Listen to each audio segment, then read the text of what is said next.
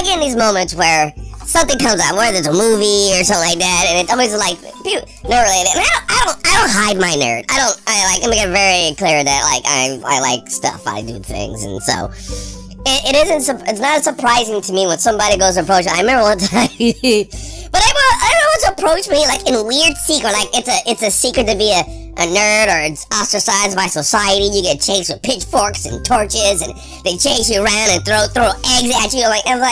They always make it seem like it's really horrible to be nerd or talk shop. Like, you're allowed to talk shop with me. But I've had these moments where, like, say, like a Spider-Man movie comes out, or like when Aquaman came out, like a while ago, and be like, hey, can I ask you a question? And I'm like, oh, the tone they use makes me go like, oh, okay, something's up. I'm like, yeah, man, what's going on? So, what do you think about Aquaman? I'm like, oh, you want to talk shop? I'm like, come on, man, you can talk shop, it's okay.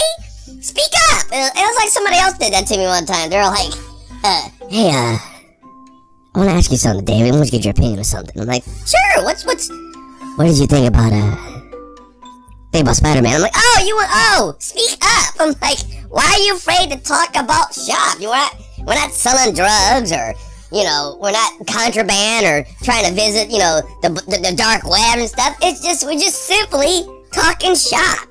People know I talk shop. I wear t-shirts on a regular basis.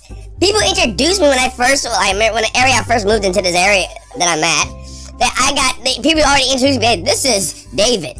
He likes comics. But first of all, how dare you? Don't introduce me like that. But if you want to talk shop, let's talk shop. I'm not afraid to talk shop. Let's do it. Come on, let's talk shop.